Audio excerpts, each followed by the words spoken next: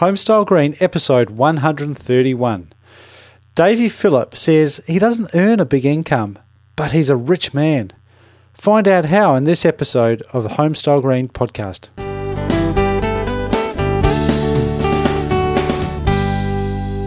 G'day and welcome back to another episode of Homestyle Green. I'm the host of the show, Matthew Cutler-Welsh, and this is the podcast dedicated to inspiring people to make a better place to live. And this week I'm speaking with Davey Phillip all the way around the other side of the world in Ireland, and he is the founder and the developer of a great initiative called Cloughjordan Eco Village. And I'll leave that to him to probably give a better pronunciation and a spelling for that. And some of the other great initiatives that that Davey is doing, and his passion as well for what he does. And that's partly why he feels like he's a rich man. But if you are looking at doing a eco project or just improving the performance of your home, then definitely check out one of the sponsors of this show, which is ProClimate. And they have everything you need to make your home airtight and also just perform better. You want to make the most of that investment, particularly in the thermal envelope, and that's where ProClimate can help out. So check them out, proclimate.com or proclimate.com.au, or here in New Zealand, proclimate.co.nz. And don't forget also, stick around at the end of the show and I'll talk a little bit more about how you might be able to work with me to help produce a better home for yourself or perhaps one of your clients. Anyway, I started out by asking Davey why he does what he does.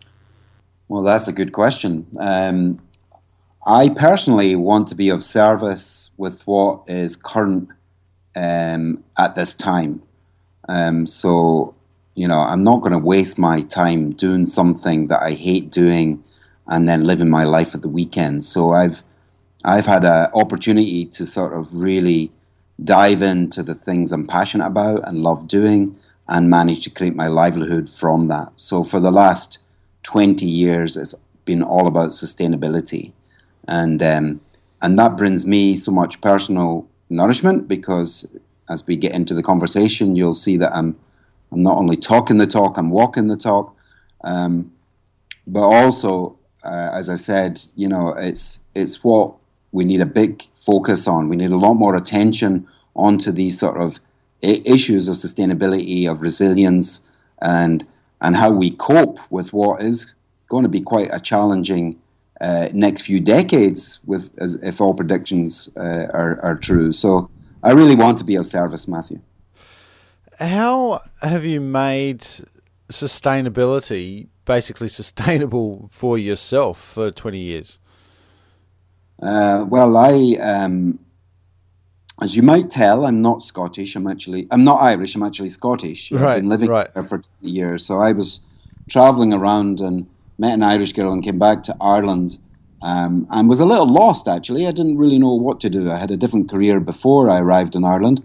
And I went to study, and I studied anthropology and really got into sustainability from a whole systems perspective. And wow, so you looked backwards to go forwards. Yeah, in a sense. And really, since that moment, that's what I've just been dedicated to, finding a way. Now, I don't make much of an income, but I have a great life. I feel rich, maybe just not financially rich. So about 16 years ago, I formed a cooperative of other sustainability advocates where we started to design and host events, create training programs around sustainability, and really started to bring a network of Irish sustainability advocates together. We published a book, the Sustainable Ireland Sourcebook, and we started to hold an annual series of events called Convergence Sustainable Living Festival, where the green building was a really prominent part of that, as was many other events. And so we started to spin those out into their own conferences or their own trainings. And then we had the opportunity to run a centre right in the centre of Dublin, a sustainability centre. So for 8 years, we were at the heart of the city in the cultural quarter with an eco shop, a training centre, and a huge venue that we curated all sorts of weird and wonderful events, including our annual Green Building Conference. And is that still there, or have you moved premises now? We've completely moved to Clough-Jordan Eco Village, which we're going to touch in a moment. Yes, the Eco Village. So just coming back to the network there was obviously an underlying movement, if you like, or feeling of something happening, but in a more disparate way, and lots of other organisations feeling the same thing. Similar to you, have others been able to develop careers and build lifestyles with that concept of sustainability at the heart of their businesses? Well, we're part of a network of national NGOs here, and there must be about 36, ranging from the usual sort of protecting forests or protecting birds, but a lot of them focused on sustainability. And we have a small amount of support from the government. And then you're seeing now an emergence of a green industry, a green tech industry. And, we've had a collapse in our construction sector, but there still is some livelihoods there for our eco-architects and our sustainable construction companies. There's renewable energy, which is very big here, and more small-scale, community-scale players getting involved in that. So I do think it is an emerging sector where there is, if you're creative or you have a good niche, there is potential for creating livelihood. Yeah. And I love that comment that you made, that you've got a great life and you feel rich and you have a 7-day life rather than just going to work for 5 days and then hurriedly trying to have a life for 2 days on the weekend. Yeah. Tell us a bit more about green building, and particularly in Ireland. You've mentioned that there's not a lot of building going on at the moment, but two things, I guess: green building in general, but also green building the event. Why was there a need for that? Well, as I said, our green building became a staple in our Sustainable Living Festival Convergence. So it was a one-day event in the early days in sort of 2000, 2001. And then we realized that at that time that there was a need to bring the different and disparate sectors together. So there was a flourishing or an emerging green building movement. There was an emerging renewable energy movement. There was people looking at agriculture in a more sustainable way. So the first product or project that we worked on was to create a directory and source book. So it introduced 12 different areas of sustainability, including green building, had a major article on it, and then every green building architect or construction company we could find into a directory. So that was our start, and we decided, hey, now we've got this database, we should do this event to bring them together, and that's where Convergence came from. So we saw a need to actually start promoting at that time, where there wasn't too much awareness of the green or sustainability construction sector, a need to bring people together. And that's where we started. So the green building really became a very innovative and brought together a lot of pioneering advocates of this approach at a time where it's very different now, because we have new building energy ratings. So every building has to be a green building in this country that goes up. But at that time... Is that true? Are they that stringent that you believe that every building is now a green building? Yeah, well, it's a high-performance building. It depends on our criteria of what green building is. It doesn't necessarily have to be made of ecological materials, but it's going to have to be now airtight and well insulated. It's not necessarily mean that it's passive standard, but there is a lot of counties, even in Ireland, saying all houses now will be passive standard, which I think maybe that's taking it too far. But in our building, I love that though, when local body or local communities move faster than national government and say we're not satisfied with the leadership from national government, we're going to go a step beyond that. Yeah. Well, there's even a couple of examples of net energy positive houses now in Ireland. Yeah, wow. And we've got quite a thriving passive house association and even a Passive House publication. It used to be Construct Ireland magazine. It changed its name to Passive House magazine. Really? So it was General Construction, but now it's changes its It was colours generally completely. it was Construct Ireland was definitely a pioneer and a driver of a green construction industry, and Right. they wanted to widen their market, so they have more of a European market now, and they use the passive, although they talk about other green building initiatives. Interesting. So they Another- narrowed their focus to widen their market. Yeah, another, I think, reason that Ireland may have gone a little further than some countries earlier on, maybe, was we had some very good TV personalities that had their own shows that pushed the ecological agenda. So there's a show called About the House and Eco Eye that are produced by an architect. He has his own production company, though, and he still is one of the most recognized faces on the street. If you ever walk around the city with him, it's surprising how many people actually know him. You sound like you've had the opportunity to do that. Oh yeah, I work closely with him on so many projects. But Awesome. He really has put green building on the map with his show on houses, and then his Eco Eye sort of broadens that agenda into the whole sort of sustainability and resilience now agenda. Nice. Coming back to the code and the building standards, for those outside of Ireland, what do they look like? So you've got what's the air tightness requirement now for new builds? You might be getting into too technical territory for me, but we have across Europe now, so I think every European country has to have now building energy ratings. So Right. It's just like an indicator, A good and F terrible. And now that you know what the performance of the housing stock is in the country, most houses down at the Ds, Es and Fs really, it shows there's an opportunity for a construction sector focused on retrofit, never mind building new buildings. So it really has shown how poor our standards were before. I think they were introduced in 2009, Yep. just when the construction industry was on its knees from the big economic hit. Yeah, right. So there is a huge opportunity. If now people could get capital, that's the other problem. It's hard to get capital to do renovations.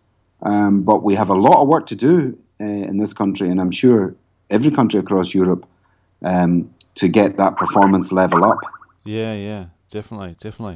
And very promising, though, that despite the fact that there's not a huge movement in the construction market in general, there's lots of momentum. Well, maybe not momentum, but there's lots of interest, and people are, like yourself, are passionate, but there's also some demand out there for improving both existing and new houses. Mm-hmm, mm-hmm. How do you what's your relationship with the Irish Green Building Council? Oh, very good. We co-host events a lot, and one of our workers here is a member and engaged in this. So yes, very close to them. I'm interested as to why you ended up putting on something like Better Building, and it wasn't them. Why was we that? were 10 years before Green Building Council. The Irish Green Building Council is 4 or 5 years old. Right.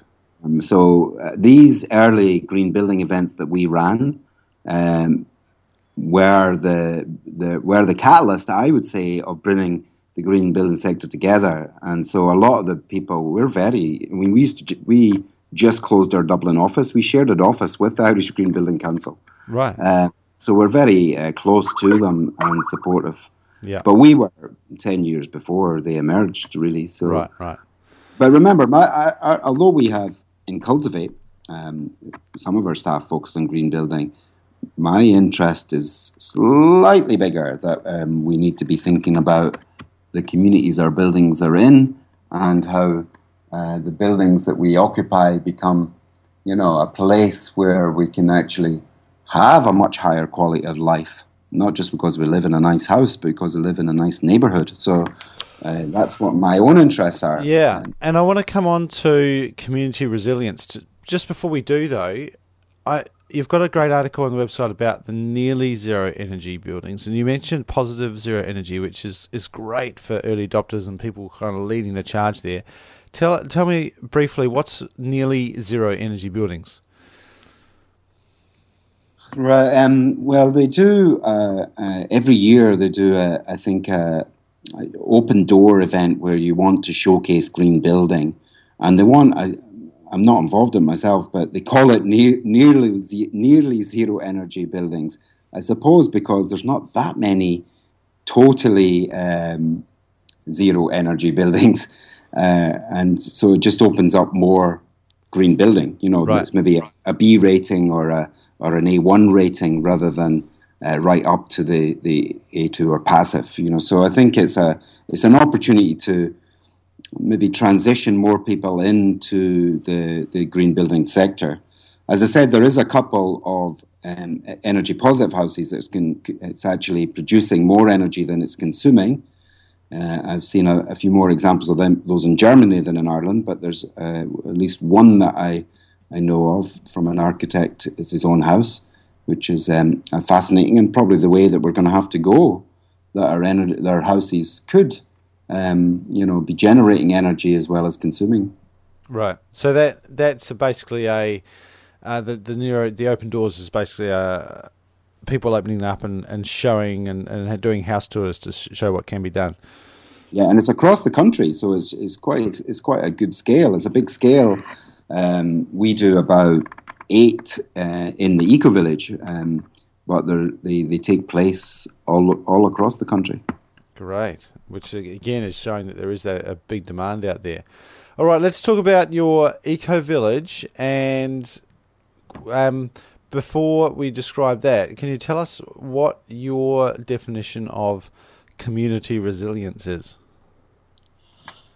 Well, I think more and more now we're realizing that we're facing some big challenges. Already we're in the worst economic downturn we've ever been in. We're facing weather impacts that we have never experienced before. The worst floods since records began, worst freezes since records began. And simply, a community's resilience is its ability to cope with these challenges. So like we understand our personal resilience as our bounce back ability, if we have any trauma or ill health, the quicker that we can bounce back as a resilience, we extrapolate that into communities. And so the ability of a community to cope with challenge or traumas of economic or environmental or even a social nature. There's a sort of big trend in this over the last 5 or 6 years with the Transition Towns movement, which is in New Zealand and Australia and everywhere. Where that's its focus. Its focus isn't just to be sustainable, but is to start to build the relationships in our communities that give us that ability to do more together, to face hardship together. And in a positive way, it's quite transformational. It's not just about emergency preparedness. It's actually about how our places become more livable, how our neighborhoods become vibrant. It's transformational rather than just preparing for an emergency. So with the Transition Towns, it's looking about how can we create more livelihoods in this place? How can we make this place safer? How can we make our communities and neighborhoods flourish? So that's really at the heart of the emerging community resilience movement. I mean, it wasn't, you wouldn't have heard the term 5 or 6 years ago. And now I'd say most advocates of sustainability use that frame as a way into sustainability rather than talking about all the things we have to change. Is talking about the things that we have to cope with, how the capacity we have to cope with change. So I find it an easier way to talk about a lot of the issues around sustainability in traditional and rural environments, where there might not be, people in rural areas and traditional areas don't like change at all. And yet when we talked about sustainability, and I used to go around the country talking about sustainability, it went over most people's heads. But after the economic shock and the worst floods and freeze we've ever had in Ireland, and you go around talking about, well, how can this community cope with that? How can we build a resilience it's the same approach and steps we need to take to build resilience as it is to build sustainability, but a completely different way of talking about it. So I find it a useful frame to talk about all these issues: green building, renewable energy, green livelihoods, local jobs, renewable and sustainable agriculture. So it's just a different way in to talk about the same things. Mm-hmm. And it sounds like you believe that community resilience is something that can be retrofitted.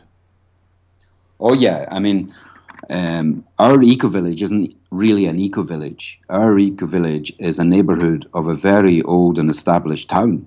It's a neighbourhood, but when we started out 15 years ago, thinking about the eco-village, we were going to do what most eco-village projects do: buy a farm or buy a few fields in the country and create a new mini village. Yep. And we realised early on, actually, this isn't the best approach. This is not what's needed. And this doesn't accelerate sustainability, which is one of our overarching objectives. We wanted to normalise sustainability, not keep it fringe and marginal. So we changed tact and we decided, let's find a parcel of land that comes right into an existing settlement and really show rural regeneration as well as sustainable development, and try to, make attractive green building and eco-design and sustainability, and not keep it sort of a secret on the fringes. Most eco-villages, quite honestly, are like 20 houses in a field, a bunch of hippies in a field, maybe doing some important things, but we're definitely not playing a part in normalizing or helping people see that they could adapt it in their own communities, in their own lives. So that's why we changed direction a little. It's really neighborhood development. So where is it, and what does it look like, your eco-village? Well, we're intentionally right in the middle of the country. We're about an hour and a half from Dublin, going west towards Limerick. And it's a very rural area called Tipperary. It's a long way to Tipperary, especially for you, Matt. But we intentionally want to be somewhere central. So we're on a main train line. We're right in the middle of the country. We didn't want to be away down in West Cork, where it would be lovely and sort of be a nice environment for our sort of project. But if we want to be a destination for learning and for people to come and take some ideas and methodologies back to their own community, it needed to be accessible. So we're right in the middle of the country. What does it look like? Well, we started building early 2009, and we now have 55 high-performance homes up and occupied. So we've got about 120 residents in our neighbourhood now. But we're not separate. We're very much part of a small town of about 750 people. So the kids in our community go to the normal school. We drink in the pubs in the town. Our farm, which is on the eco-village, is open to anyone in the area. So we have members of the farm and some other projects. So there's some good bridge building between the old and the new. And we have as well, that'll be interesting to you, in our little neighbourhood of 55 houses, we have 6.5% of all of Ireland's A-rated houses in the building energy scheme. 6.5% in, was it 50?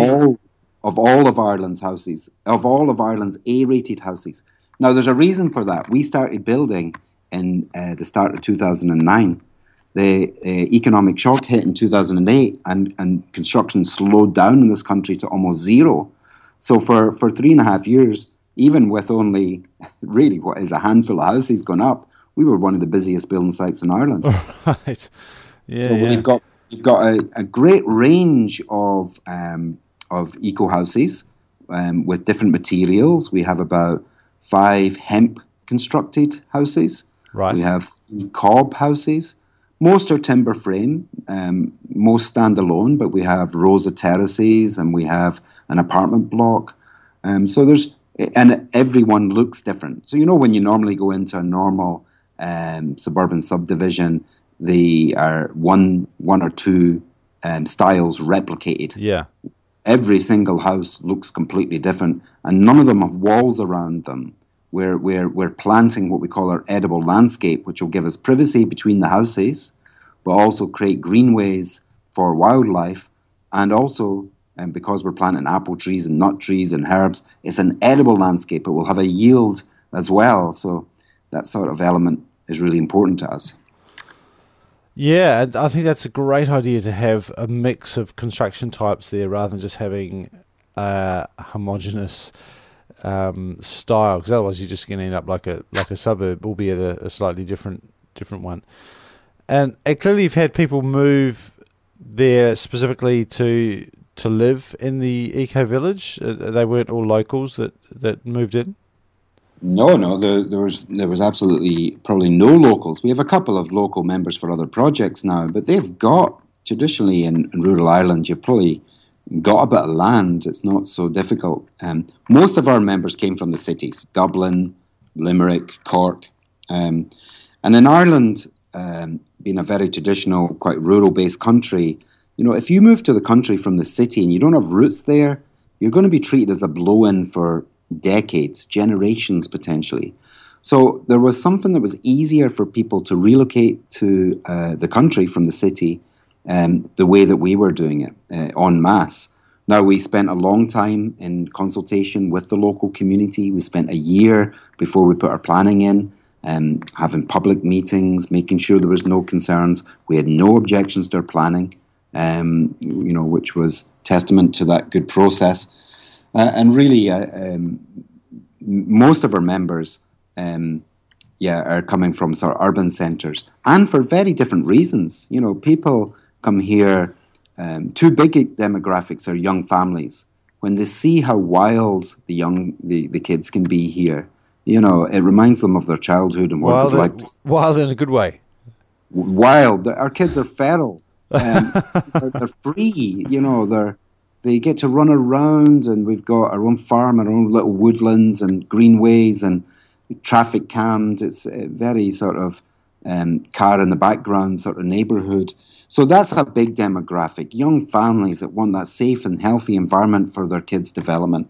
The other big demographic is people that are in retirement or nearing retirement. They want a sense of community.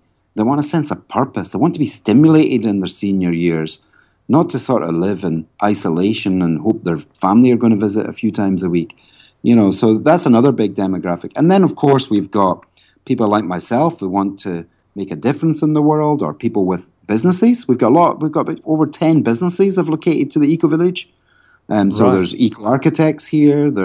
We have where I'm talking from is a green enterprise centre. It's a very large industrial building with industrial bays and a co-working space. So there's an environment to hot desk, so you don't have to be, as an individual sole trader, as an eco-entrepreneur, you don't have to be working alone. So it's got that sort of attraction as well, that if you've got a business.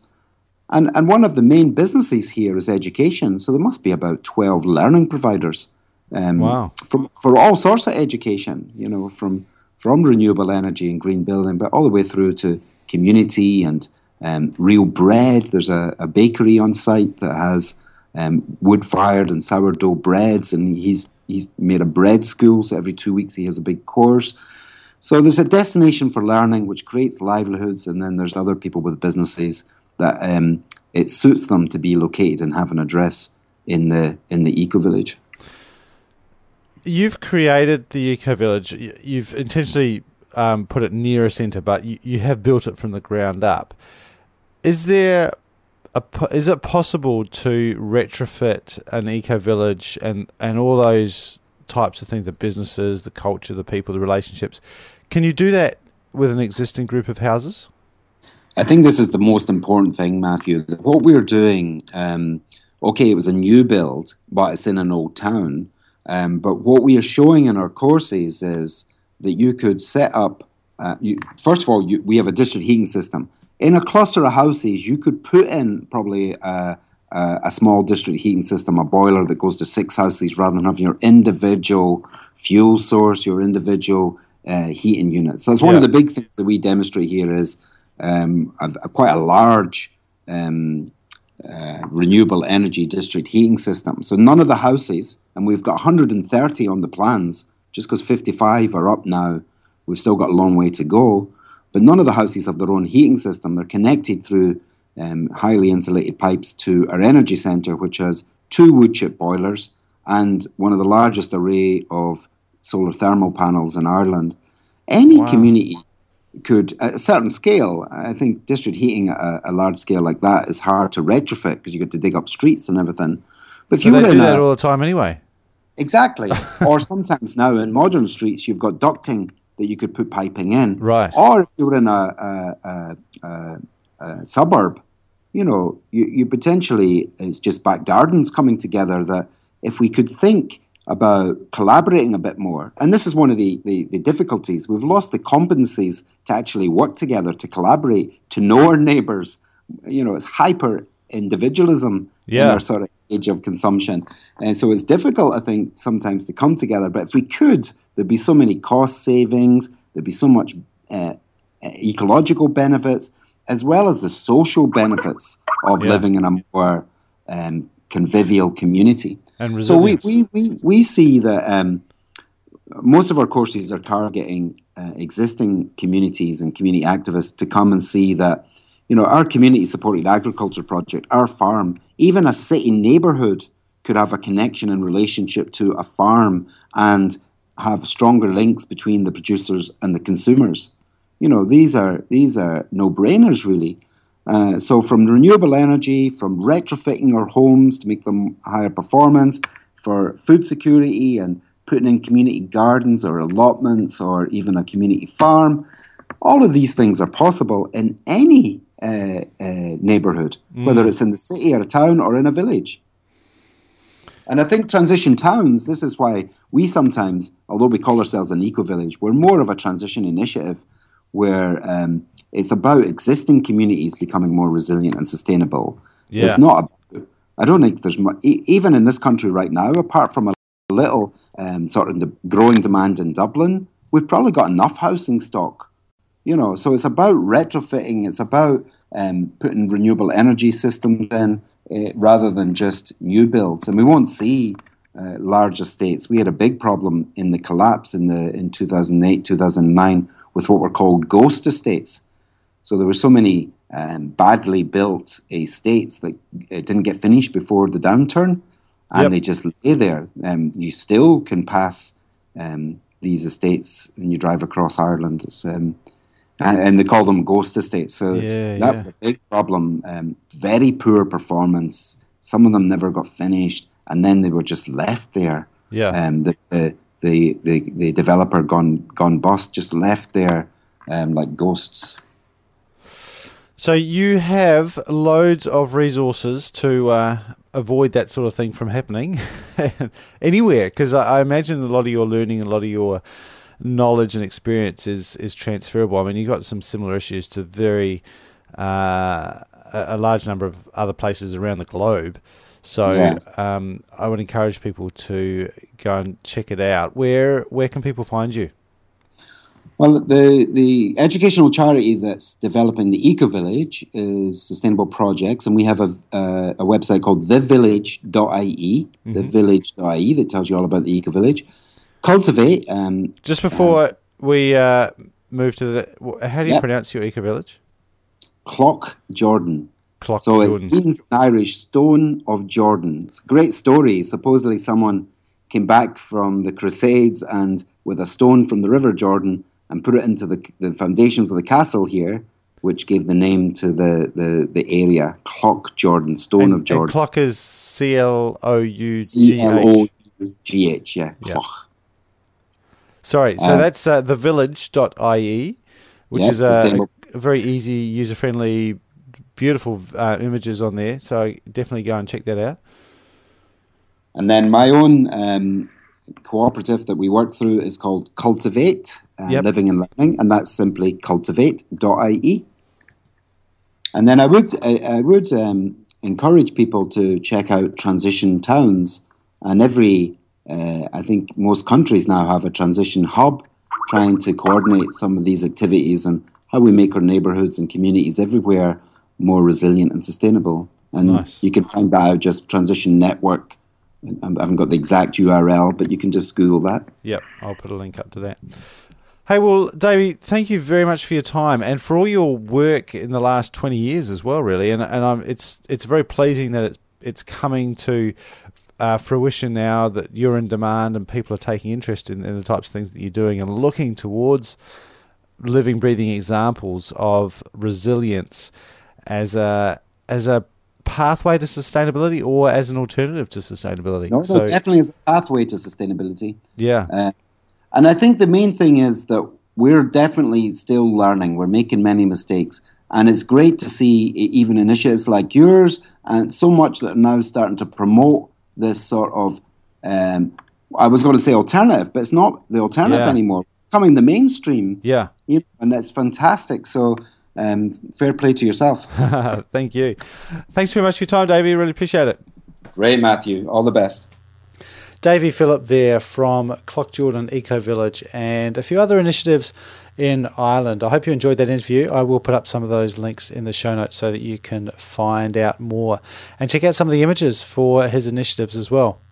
As I mentioned at the top of the show, I am really keen to help you with your project. And if you would like something just to go over your concept plans or your design, maybe you're getting towards kind of building consent stage, then you might want just someone to cast their eye over, give an independent view of the design, or you might have some specific questions that you want answered, like what's the best type of heating for your situation, or have I put in enough ceiling insulation? Should I up-spec my windows, or where's the best place to spend my limited budget on getting a better home? These are all things that I love to help people with. So if you might be already working with an architect, that's fine, and it's a good idea just to get an independent review of your plans, and that's where I can help out. So if you'd like to find out more about that, just get in touch, matthew@homestylegreen.com. There are contact details. You can hit the contact tab on the webpage, or you can also find me through Twitter, Facebook, even LinkedIn, Google+, a few other places as well. I'd love to hear from you. Thanks so much for tuning in. I hope you enjoyed the show. Now go make a better place to live.